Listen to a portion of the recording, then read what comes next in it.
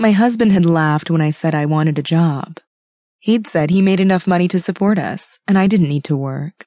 But I had told him I was bored, with nothing to do. I'd listen to him when he came home from work, talking about coworkers, telling stories about them, talking about where he'd taken a client for lunch.